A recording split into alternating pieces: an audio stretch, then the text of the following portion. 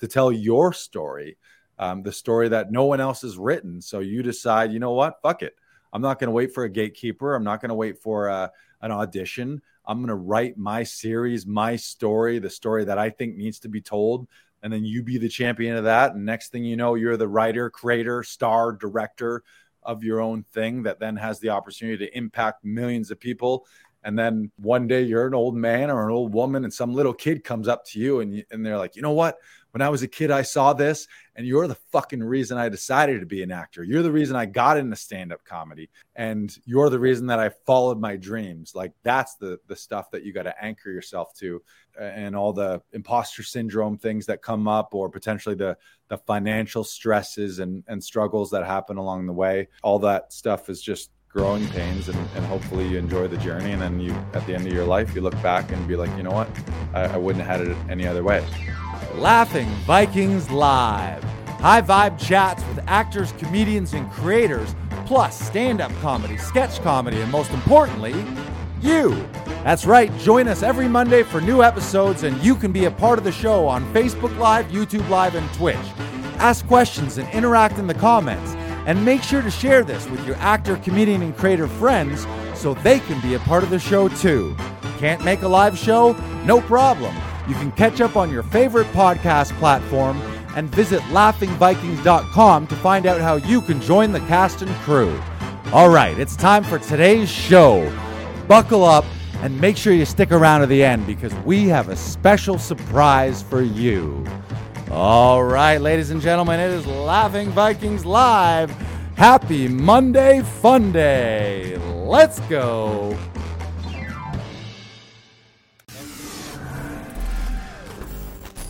Guess who's back? Back again. Larsy's back. Tell a friend. Larsy's back. Larsy's back. Larsy's back. Back in the stew. Home. Not home. Well, I guess. I was going to say studio. Sweet studio. Smells like ocean breeze Febreze in here. My favorite scent. Yeah, it's actually Hawaiian Aloha. Is that what it is now? It is, yes. I thought that. I was like, oh, it smells like pineapple and ocean and volcanoes here. Only the best for Laughing Vikings. Thank you. Thank you for welcoming me with just a touch of the smell of Hawaii. Yep. I wanted you to remember the oceans. Who needs a vacation to Hawaii when you can just, for $2.50, buy some Hawaiian Aloha Febreze, right? Mm-hmm. They should just make those for every place, and then you don't have to leave anywhere, and you don't ever have to travel. You just spray the smell of, oh, here's the spray of, this is the smell of New York City. It smells like hot piss and garbage. I mean, eventually in the metaverse, you will be able to do that. You can buy sprays that just remind you of garbage. Yeah. Smell-o-vision. Yes. Yeah. Well, welcome everyone. Welcome everyone on Facebook, on YouTube, on Twitch, watching, tuning in live. Those of you who are listening on the podcast platforms, why aren't you joining us live? And you can be a part of the show. Make sure throughout the broadcast, let us know what city you're watching from and interact in the comments, ask questions, be a part of the show. As you know, we shout you out. So if you want to be a part of podcast history, if you're like, I wish I had a podcast, you don't need to start your own podcast. Just tune in live to ours and you can be a regular contributor with your comments. Just like Adam Daniel Mazet. He's like legend. Anyone who listens to our podcast has heard that name probably 50 times. And Joanna Whaley as well. Tons of people. Simba, Ksenia. Mm-hmm. Yes, all of the Todorov. So welcome. This is episode 87. My return, my triumphant return. I drove from New York City back to Toronto today. A brisk 9-hour drive through the mountains. Beautiful day. Smooth sailing. Except I got dinged for a speeding ticket somewhere in buttfuck nowhere in upstate New York. And I was going the same speed as everyone else. There was like 3 cars that passed at the same time, and I look behind, he pulls out to me. So yeah, but there was no fine listed, and I get an opportunity to plead guilty or not guilty, or I can show up in court on June 8th, which I will not be doing. So who knows? But other than that, it was great. And one of the things I'm very proud of is there would be a day where anything like that bad happening would have really got me down, and I would have been like in a grumpy mood and fuck this guy, fuck the world, fuck this.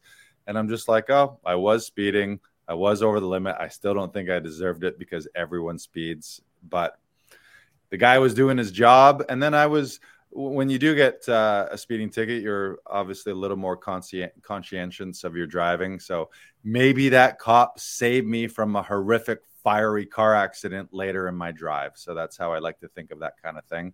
Mm-hmm. And by paying the fine, I get to contribute to the New York City and New York State economy. Next time I go down there, their roads, because of my fine, are going to be freshly paved. Maybe the guardrails will be reinforced. So I just like to think of it as a state of abundance and abundant flow rather than getting all pissed off about it, which I for sure would have been a while back. And he was quick. He was expedient about it. The whole thing really only took maybe 10 minutes, 15 minutes, and then I was back on the road. Nice. And then I do that thing where when he's like, okay, yes, drive safe. And I'm like, thanks, officer. Enjoy your day. And then I peel out of there and just throw dirt back on his car. And I speed Dukes of Hazzards style down the highway. And then he just shakes his fist. I'll get you. You damn kids. Yeah. Smooth sailing across the border too. There's no more COVID testing requirements, so you don't have to stop in Buffalo or Niagara Falls and spend $250 to get a COVID test. Mm-hmm. You just have to use the app and submit on the app. There's an app called ArriveCan, and you have to upload your vaccination stuff. I think maybe if I wasn't vaxxed, then maybe I have to provide a COVID test.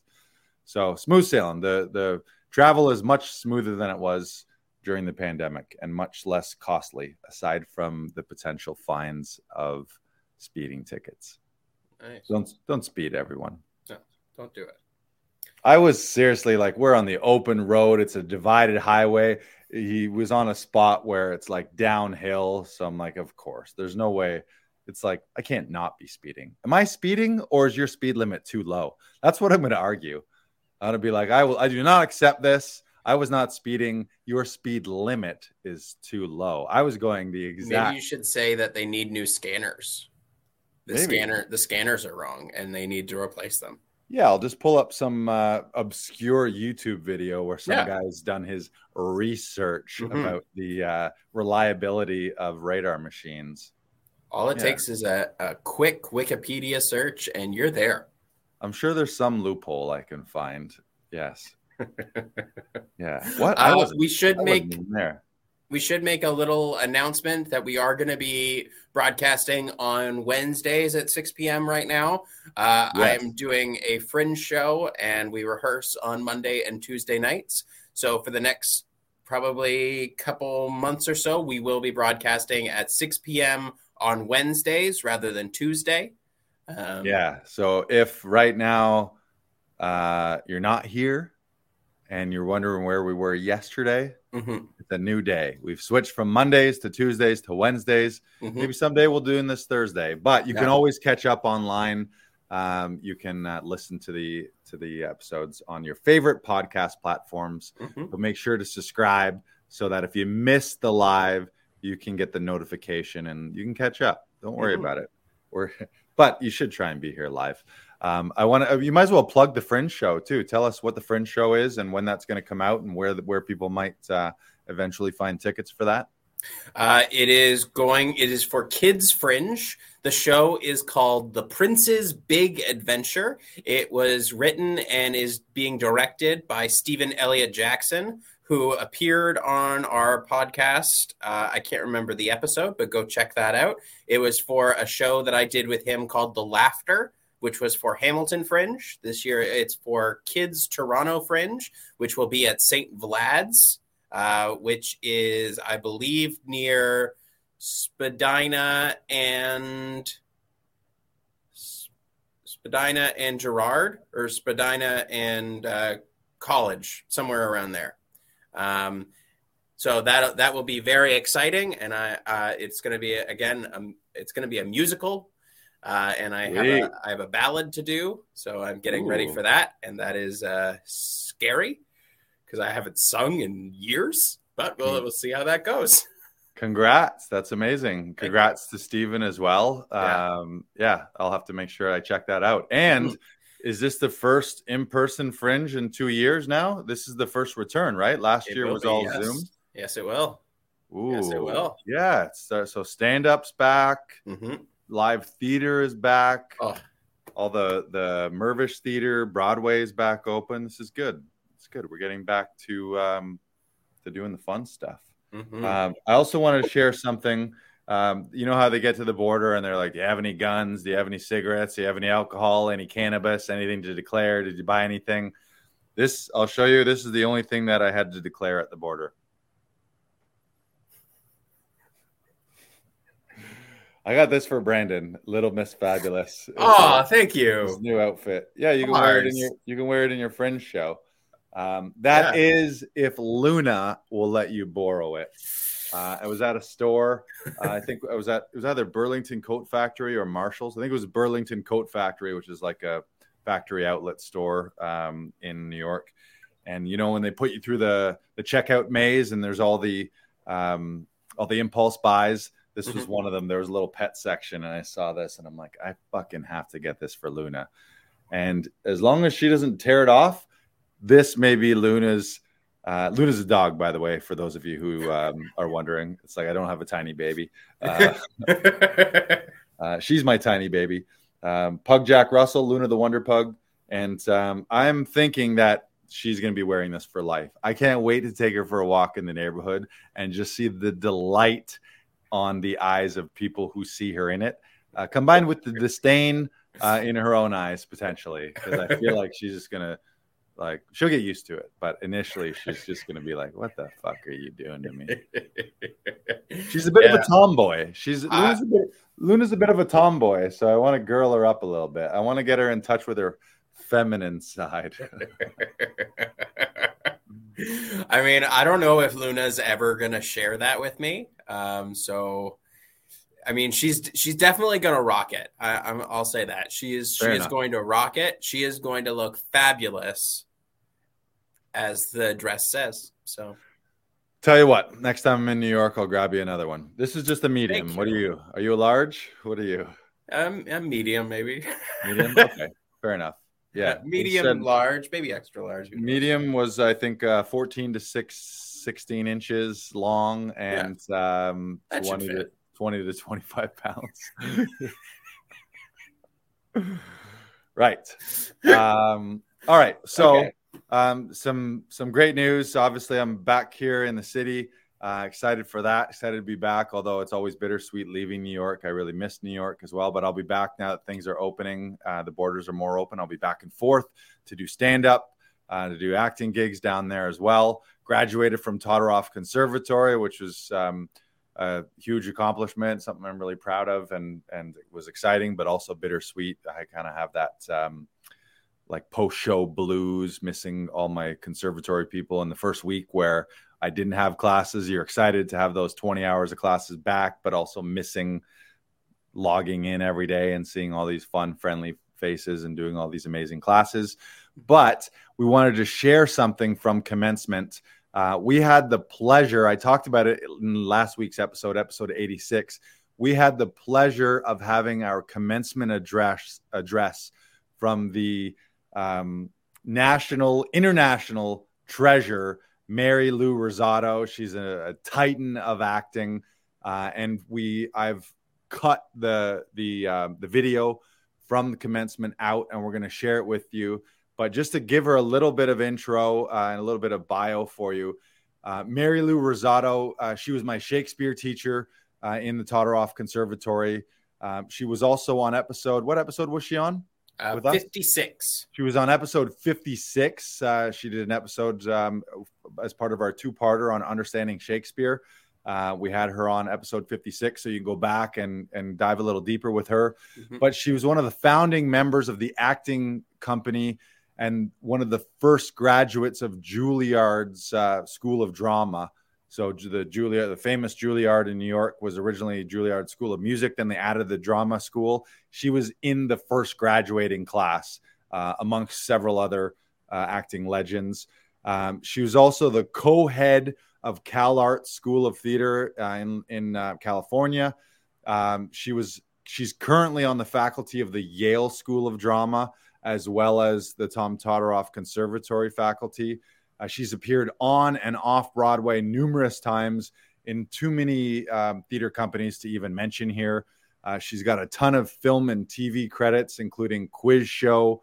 Let me read him here. I got to just close something out. Quiz Show, Hudsucker Proxy, The Wedding Banquet, Two Bits, which she did with Al Pacino. Brenda Starr, she was in John Turturro's Illuminata. On TV, she was in Titus. She's been in Law and Order, SVU, Caroline in the City, The Lot, and Warehouse 13. Just like a ridiculous resume as an actor herself. Mm-hmm. And she's a brilliant teacher. One of the reasons I joined the conservatory and one of the reasons I really fell in love or had the opportunity to fall in love with Shakespeare all over again. Because when I was a kid in high school, I was like, what is this? Why am I doing this? And even as an actor later in my life, it was like, okay, Shakespeare's those old timey words, but how does that apply to someone wanting to work in TV and film today? So I didn't really understand it until I met Mary Lou, and I just learned her passion and her enthusiasm and her wisdom and just how she breaks down every word, and she just fucking loves it so much that you can't help but get wrapped into it. So when I found out she was going to do her commencement address, I was like, oh my God, this is amazing. What a blessing. So we have it here for you. She gave a speech called Dear Actor, which I want to make and turn into my alarm clock and just hear this every day when I wake up as an actor as a reminder. So Brandon, you're going to share this. So enjoy. This is the legend, the international titan of acting and of acting teaching, Mary Lou Rosato. Hail, graduates, parents, faculty, Tom, Emily, friends. I wrote you a letter. Dear actor, you are about to start a life in the theater. You are about to find yourself challenged and confused and excited and depressed and entertained and frustrated and drawn along a path that you will come to understand is unpredictable. There will be great joy along this path, and there will be great sadness. And some days the disappointment will be so overwhelming as to make you feel that the joys are just not worth it for the sadness. But then something extraordinary will happen, and the joy will return, and you'll forget that the thought even crossed your mind. What were you thinking? There will be times that you'll lose your way along the path, because the life of an actor is a freelance life, which means your opportunities to ply your craft will be maddeningly uncertain. As the theater mirrors nature, the life of an actor mirrors life in all its unpredictability. Sometimes you will experience an embarrassment of riches. You'll awake one day and you'll find you've been offered 2, maybe 3 roles. What to choose? The Shakespeare or the experimental group down the street? The one that pays nicely? Or the one role you've wanted to play all your life that pays nothing? Who can help you choose? No one. Not the Almighty, not Solomon, not the fortune cookie. There is no crystal ball, only you, following your own instinct. And then, even then, you may feel you chose wrong. Some months will go by, and for some inexplicable reason, there are no auditions, no calls, nothing, not a whimper, not a whistle. They're only seeing actors that are anything but your type, and they tell you. Or the plays that you've been auditioning for some perplexing reason are the ones that hold no joy for you.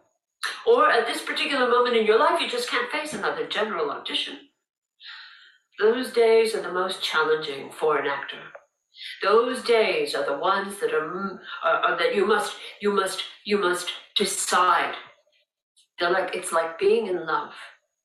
Day by day, you must choose whether or not to recommit to this fickle mistress, to stay, pursuing this life in the theater, or to leave forever.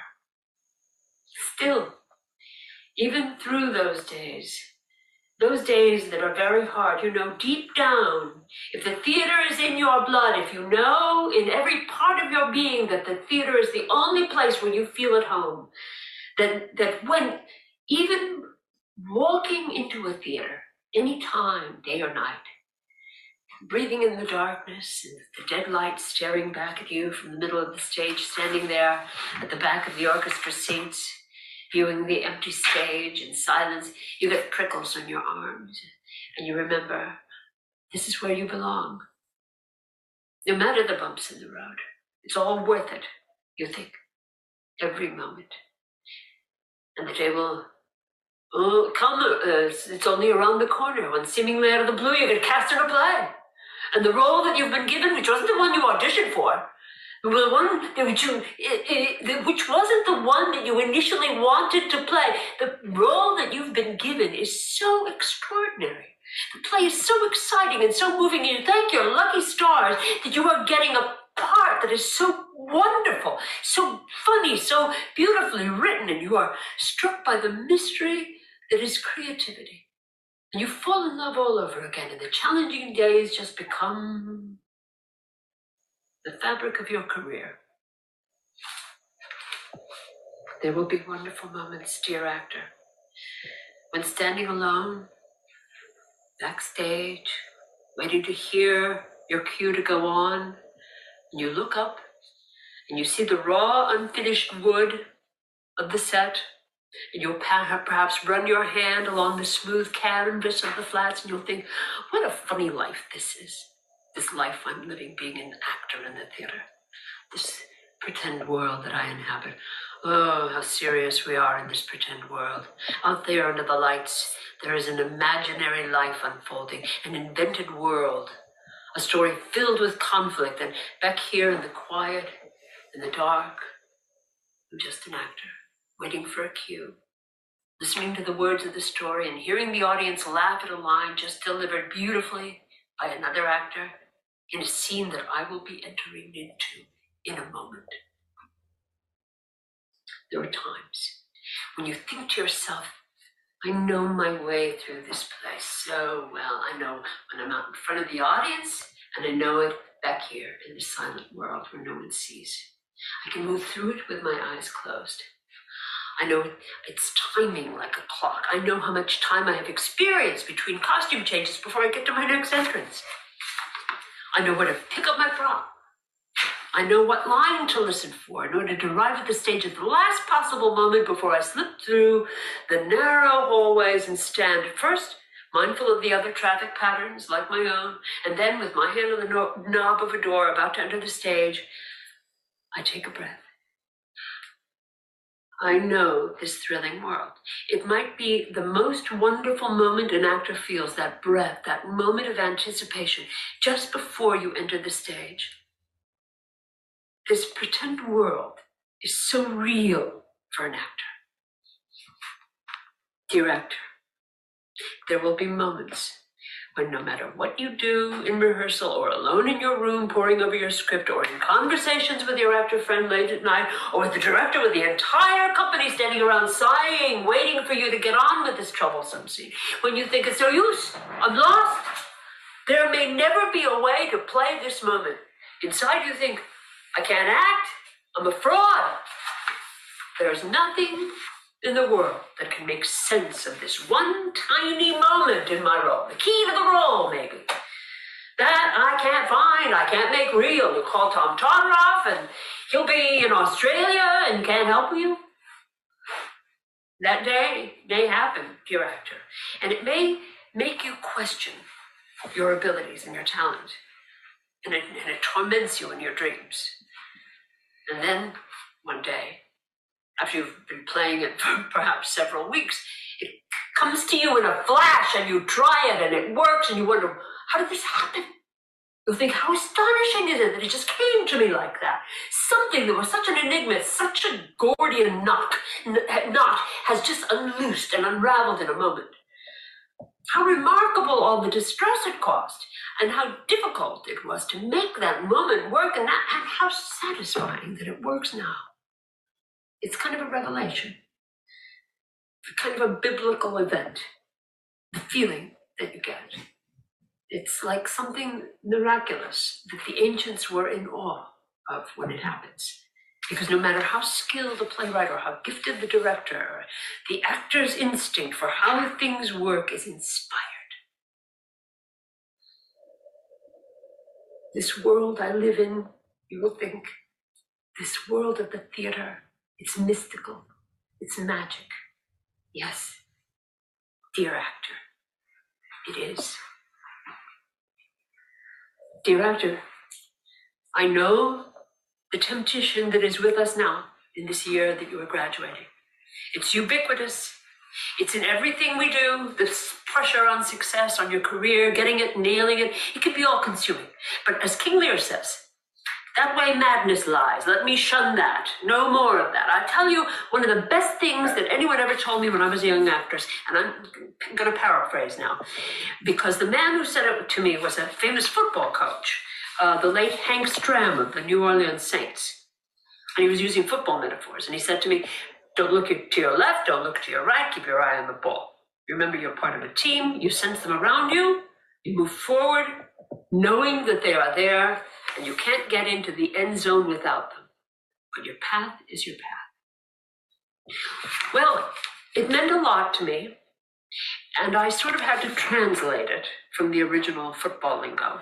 And who knows if I'm reading into it here, but I think he was saying that we're all part of something bigger, something that you know. Somehow, as you move forward, you must not allow yourself to be influenced or distracted by what is going on around you and think that you're the only player on the field, but move forward with integrity toward your goal, with the tremendous support of others.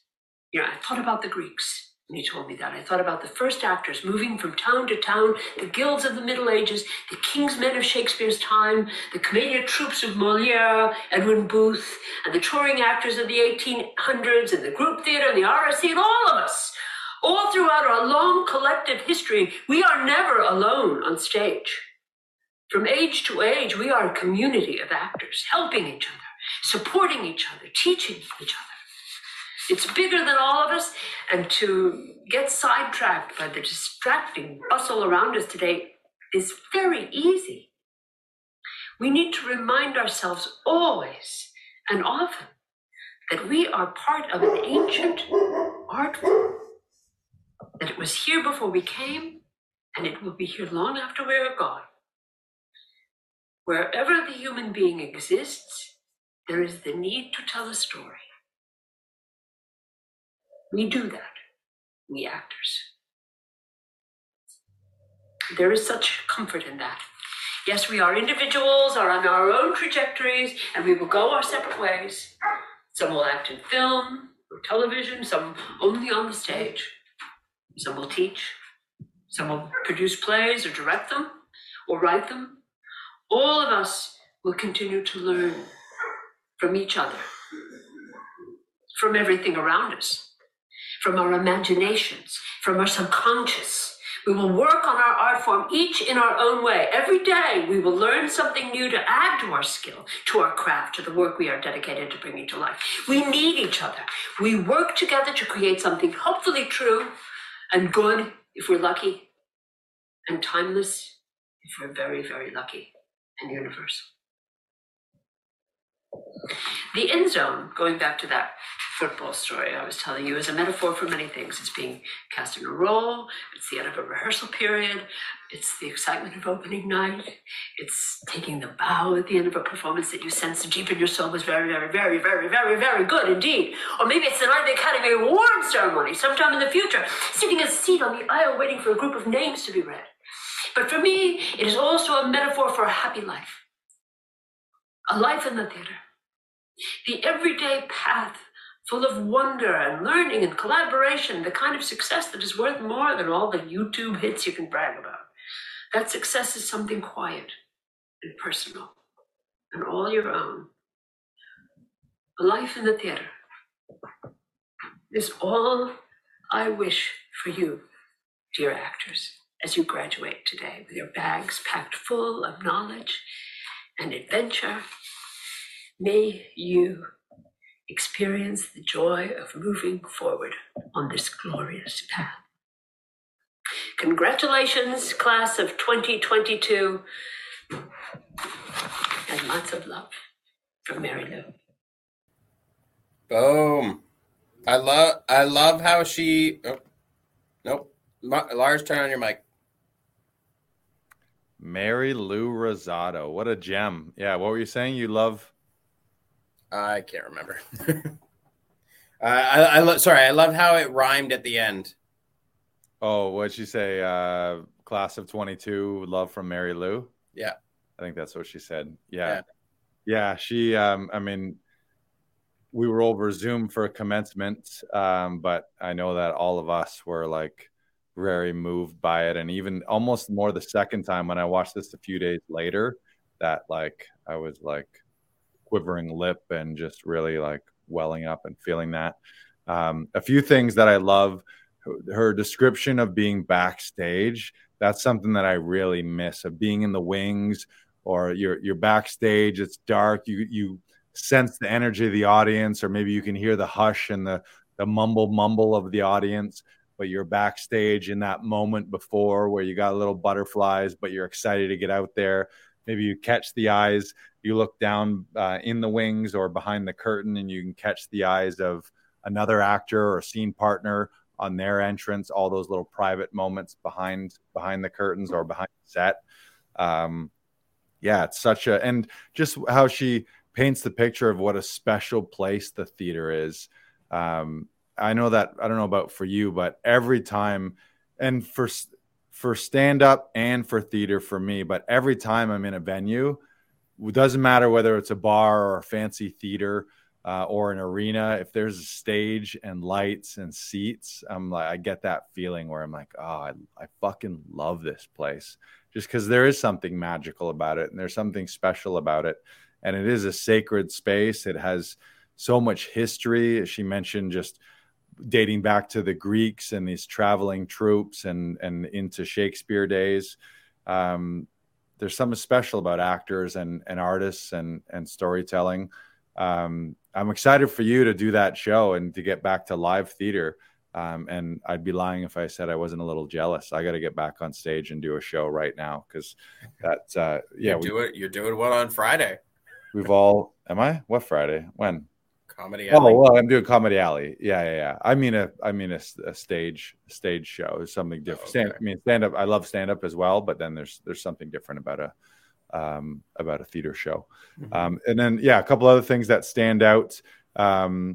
She mentioned the moment of when you're working on something, when you're working on a role, and there's just a line that you're like, God, I don't know how to say this. I like this moment, this beat. I can't get this like this. I don't know how to make it seem authentic, or why am I saying this right now? And you work on it, whether it's in rehearsal or during performance. But then just that moment where it's like that aha light bulb where you're like, oh, now I know what the fuck I'm saying here. And you finally figure that out. Have you had that? Oh, hundreds of times. That's something I wrote down as well. I've been there so many times where I want the line. I want the line to make sense to me. It doesn't make sense. Why doesn't it make sense? And I'm ripping out my hair going, why can't I make this line make sense? And then finally it just sort of clicks. and like it's usually by accident.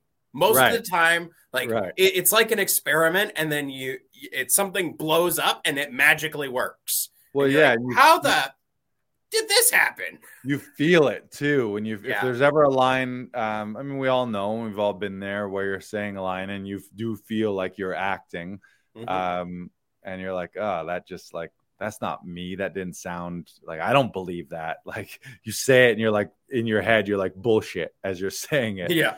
And you can't make sense of it. And then it just clicks and you feel it and you're like, that was it. That felt completely organic. It made sense. It was truthful.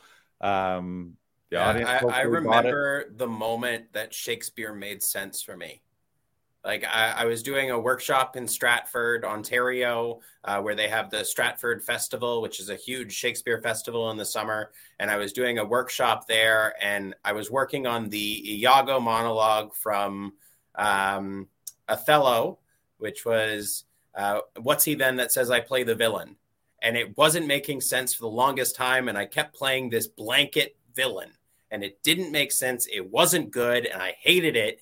And it wasn't until like a weekend that I was like, I'm not playing a villain.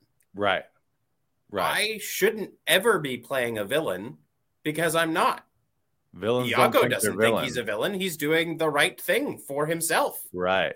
And when I finally wrapped my head around that, everything clicked into place. Iambic pentameter clicked into place. Operative words clicked into place. Beats clicked into place. It made everything from that point on made sense. And there was a long period of time where I felt like I didn't deserve to know that, and I didn't deserve to to understand it. Right. And it felt like it was very much imposter syndrome, where I was like, I shouldn't be understanding this as well as I do.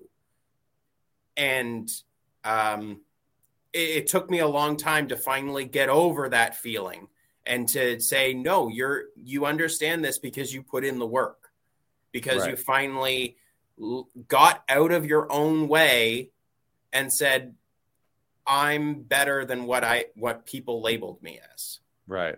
Yeah. And that's a huge challenge with Shakespeare for most people, is your first experience of it is, what the heck does this mean? They're often, I mean, it's heightened language. It's maybe phrases that we're not used to. And it's so eloquently written that it's not really written in a way that we necessarily speak today. Mm-hmm. So it is about going through it like with a fine tooth comb. I mean, understanding iambic pentameter, understanding operative words, and looking at the verbs, looking at the nouns, and then word by word, line by line, thought by thought, going through it. What is this? What is that? Where are the beat shifts? Like anytime you say but or yet, that's a turn where you're going one way with your thought, and then you're going another way with your thoughts. Or is it a parenthetical to yourself? Is it an opposite where you're playing antitheticals against each other? And it is work to figure that out versus just regular everyday modern language. And that's something that Mary Lou taught us all very well and demonstrated how deep, like, she's been studying Shakespeare now for like 50 years, and she'll work on a piece and then she'll have a new thought and she'll be like, you know what, I never thought of this way, or the way you said that. Sometimes it will be informed by an actor's performance. Be like, you know what, this never occurred to me, but I think this is what's happening here. So it's like she just peels it back, and there's always another layer, which is the brilliance of Shakespeare. And then to the point where once you spend that time, and as Tom Todorov likes to say, love takes time and love makes time. You put that much time in it, boosts your confidence. And then there's never a monologue, like a courtroom monologue or a procedural drama, or a surgery, or like a hospital drama where there's all kinds of lingo and jargon. Once you've spent enough time to figure out a Shakespeare monologue, there's nothing else that will ever be as daunting as that, which is one of the values of working on Shakespeare, just because you as an actor feel like, okay, I've climbed to the top of Shakespeare Mountain and everything is molehills compared to Shakespeare Mountain. The other thing that she mentioned too that really stuck out to me was was the idea of a team and the idea of that it's greater than you. So not just getting stuck in your own ego of, I got to be impressive and I got to be a performer and nail everything perfectly. It's, well, no, you're a storyteller. So it's, how do you serve the story? How do you play your part in an ensemble, in a team? How do you, and just also the fact that you are a storyteller at the end of the day. So you're not necessarily a performer or an actor. You're a storyteller. So if you're doing things that aren't telling the story, or if you're performing or doing things in a way that don't serve the story or aren't communicating the story to the audience, then what are you really doing? But I also really love she talked about community, and she talked about being a part of something bigger, which is something that I love. I relate to that now through Laughing Vikings and through Actors Audition Club.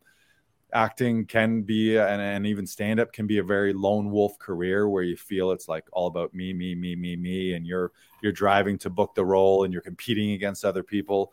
But then as soon as you look at it as community, then it just becomes a lot more fun. It becomes a lot more loving. We've talked about, we often highlight people here who have booked roles recently. And I know that's one of our favorite things, is hearing actors who come here and we work with them on their auditions, and then they book this role of a lifetime in TV, film, theater. And it feels as good, if not better, than booking your own role, knowing that you've helped someone else. So I love that part. And there was one other thing right at the end that she mentioned, but I think I lost it. Anything else that stuck out to you? Well, the team thing really stuck out to me. That's one of the reasons I got into theater and performing in the first place. But it also reminded me of a conversation that I had with Tom Todoroff and Emily Moulton last week, where they were talking about why they do classes and prefer classes to individual, like one-on-one work, because you learn more in a team.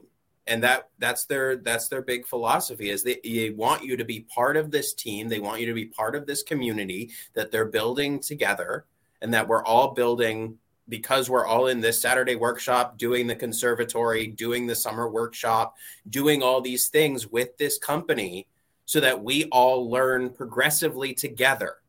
And that's what it's all about. Because when you learn together, you build those partnerships, you build that team, that base, so that you don't feel like you're completely alone and that it's you against the world. And I know there was a lot of points last couple weeks where you've been gone, where I felt really lost, and like it's been difficult sometimes. It's been a huge learning experience, but like it has eaten at me a couple days. Like some days have been really hard here. But it's been a great learning experience. This team here is Actors Audition Club is such a fabulous team. The people that book and like do really well and come in and bring their ideas and bring who they are to the performances is so great to see, and it's so uplifting. But again, there's some times where even days here really do eat at you, because like you feel like it's very overwhelming. That's life, baby. I know. Yeah. Well, I want to take a second and just acknowledge you for all the hard work that you've done. I was in New York for a better part of 3 weeks, which means you're running all the sessions, or the large majority of the sessions here at the studio, and taking great care of people. I see the replies from agents after they get there. So we help them, and then we send it to them, to their agents or to casting. And often the agents reply, terrific, fantastic, love it, amazing. And we get great feedback from the agents, and often from the actors, and we get great reviews. We're on a roll of 5-star reviews, and you're a huge part of that. So never forget that. And also the other thing, maybe I'll say, I could have improved my communication while I was down there, but also I'll just say it right now.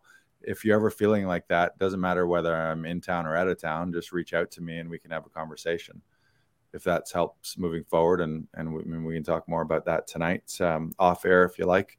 But yeah, you're a huge part of this community.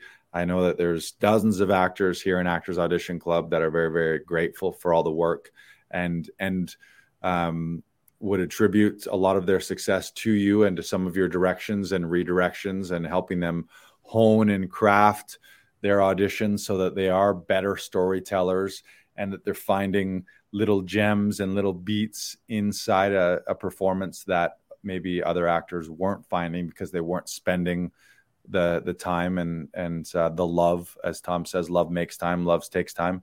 And the more you love something, the more you spend time on it.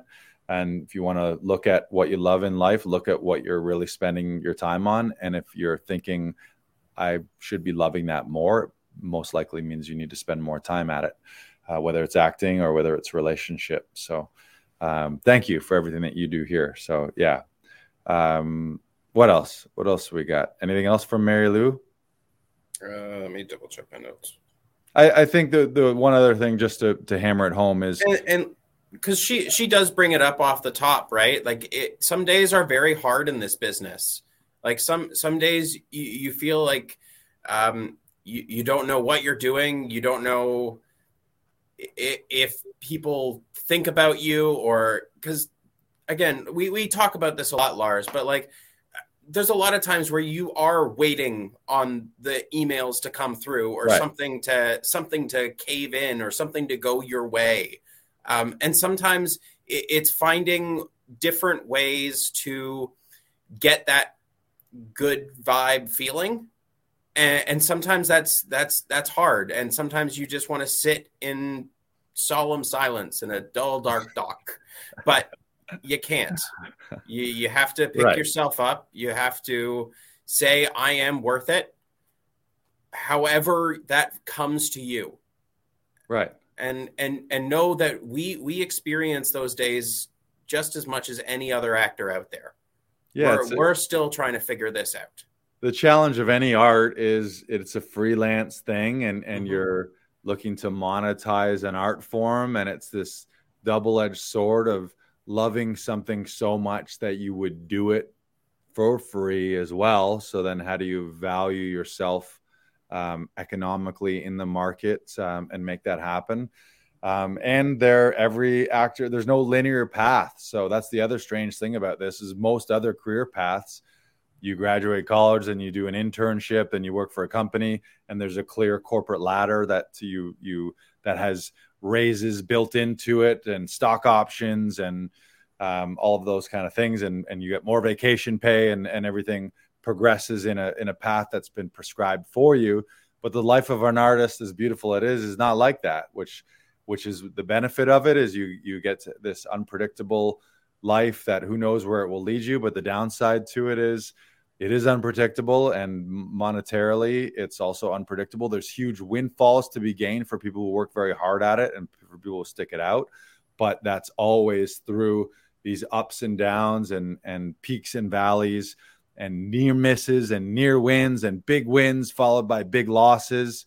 Like as an example, I've almost booked life-changing roles. I've been on hold for things that I've lost. I've filmed things that then never went to air. So it's like a national campaign where in my head I'm thinking 5-6 figures, and then the company decides to scrap the whole marketing campaign and they never even release it. So or being booked for something. This happened to me. Booked for network TV show where I think it's going to be a fucking cool role.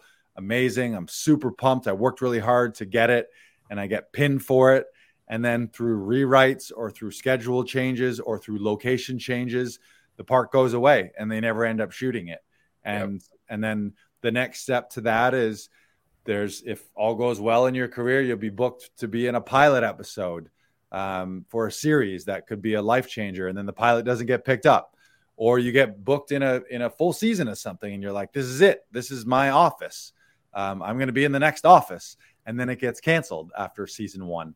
That was almost genius. I was on a show that was brilliant. I don't know if it was brilliant. It was lowbrow comedy, but it was one of the most fun things I've ever done in my life. Ensemble cast of stand-up sketch and improv comedians doing all these wacky characters every day. Just a dream job for 3 months working in a green screen studio, thinking like, if this just continues to get renewed, I'm making $2,500 a week doing these. I'm in the studio 3-4 days a week, just doing fun, wacky stuff with people I fucking love. Like I'll do this forever. And it didn't get picked up for a second season. And that's just the life of the business. But I think the lesson too is enjoy the journey as much as the destination. Know that there isn't a destination really. That quote from Jim Carrey sticks out to me where he says, I wish everyone could get rich and famous so that they could realize that that's not the answer. You get to that top of the mountain and you're like, well, now what? I'm still the same person with the same insecurities and the same problems and maybe more problems because I have all of fame and money to enhance all of the demons in me and the problems within me and all those things. So it's like more money, more problems for some people. Yeah. But I think you anchor yourself in the love of the art, the love of the community and the people. And then, as Mary Lou said, you're a part of something bigger than you. So why are you doing it in the first place? You're doing it to tell these stories or to tell the greatest story ever told, or for some people to tell your story, the story that no one else has written. So you decide, you know what? Fuck it. I'm not going to wait for a gatekeeper. I'm not going to wait for an audition. I'm going to write my series, my story, the story that I think needs to be told. And then you be the champion of that. And next thing you know, you're the writer, creator, star, director of your own thing that then has the opportunity to impact millions of people. And then like one day you're an old man or an old woman and some little kid comes up to you and they're like, you know what? When I was a kid, I saw this and you're the fucking reason I decided to be an actor. You're the reason I got into stand-up comedy. You're the reason I quit my corporate job that I didn't love. And you're the reason that I followed my dreams. Like that's the stuff that you got to anchor yourself to, not the day-to-day minutia of being let down or getting a booking, then losing a booking or wanting an audition, but then not getting it. And all the imposter syndrome things that come up, or potentially the financial stresses and struggles that happen along the way. All that stuff is just growing pains, and hopefully you enjoy the journey. And then you, at the end of your life, you look back and be like, you know what? I'm glad I did this. I did it my way, and I wouldn't have had it any other way.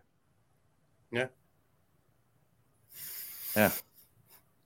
All right. Well, before we get to the quote, I do want to give one client shout out to Asha. Client shout out. Yes, Asha Vijayasingham, who booked a principal role in a movie of the week. I believe this is the first role we've booked together, and I'm very super excited for Asha. She's awesome.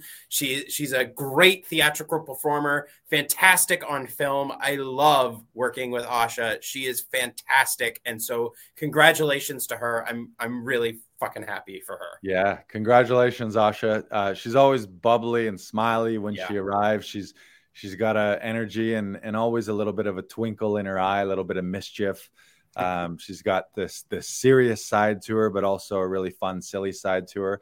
And she's one of the OG Laughing Vikings. I think she's been coming here since the year we opened, since 2017. So I think she's been coming here now for 5 years, and she's a member. And speaking of Actors Audition Club, if you go to laughingvikings.com/links, you can book yourself in for a session here at the studio or via Zoom. You can also access our 3-day Audition Hero training event, and you can join the wait list for the next time we open the doors to the membership here at Actors Audition Club. You'll find all of that information at laughingvikings.com/links.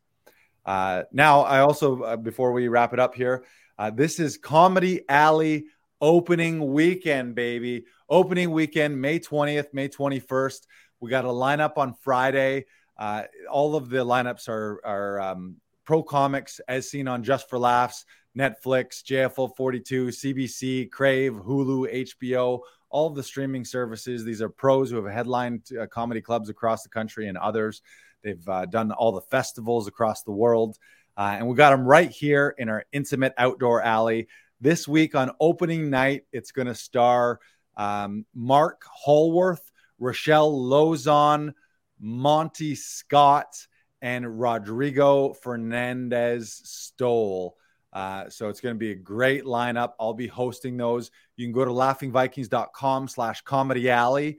We're about half sold out right now. So go to laughingvikings.com/comedy alley. And I'll tell you a little hint. We don't always give these out, but if you use VIP guest, the promo code VIP guest, you'll get 50% off your ticket. So go, grab those tickets before they're sold out. All right. You wanna hear a quote, Lars? Yeah, give me a quote to inspire my week. Our quote this week comes from Liza Minnelli. She says, "Dream on it. Let your mind take you to places you would like to go. Then think about it and plan it and celebrate the possibilities. And don't listen to anyone who doesn't know how to dream." Love it. Yeah. Love it. Yeah, me too. Yeah, and I think that we've talked about this before. I know we certainly talked about it in that Audition Hero event. That people, if you missed that, you can go back and access the replays. But your dreams were given to you. Those little whispers in your ears, or the visions you have, or the actual literal dreams you have at night when you're dreaming, they're given to you. No one else. So you don't need another person to validate those. You don't need your parents. You don't need your family, friends. You don't need your internet trolls to agree with you. Those dreams are your dreams. So believe in those dreams and be the hero of your own dreams, and the writer and director of your own hero's journey in your own life, and look out at your life and say, how do I want my life to be? What do I want my story to be? And then, as Tom, our acting coach, mentions, dream, plan, reality. Dream, plan, reality. So have those dreams, then make them happen. And unfortunately, I hate to say it, but fuck anyone who doesn't believe in you, because you don't need them to believe in you. If the dreams were meant for them, they would have had the dreams. And also just realize a lot of people who are naysayers towards other people's dreams, that's their ego making them feel better because they either gave up on their own dreams, or for one other reason or another just didn't have anything bigger to aspire to. So how do they make themselves feel better? Like a crab in a bucket. They want to pull other people down around them so that then they feel better or validated or justified in the fact that they're living a life that's less than what they could have been. So never mind those people. They're inconsequential to your life, and they're certainly inconsequential to your dreams. And the hard part is when they are a spouse or a parent or a brother or sister or someone that's very close to you, because they have a larger influence than you, than a stranger. But you still have to block that out and decide how much time you're going to spend with them, and or how much time you're going to listen to them, and just stay true to your own dreams. All right. I think that's it for this week. Thank you, everyone, for tuning in. We will see you all next Wednesday. Thank you. Have a fantastic rest of your week. Comedy Alley. Comedy Alley starting this week. Come to the alley. You'll have a magical time. Tickets are going. They're going hot. They're going like hotcakes. They're flying. They're flying off the shelves like hotcakes. It's like the IHOP in this alley. Maybe we should sell pancakes like hotcakes. Yeah. These hotcakes are selling like hotcakes. All right.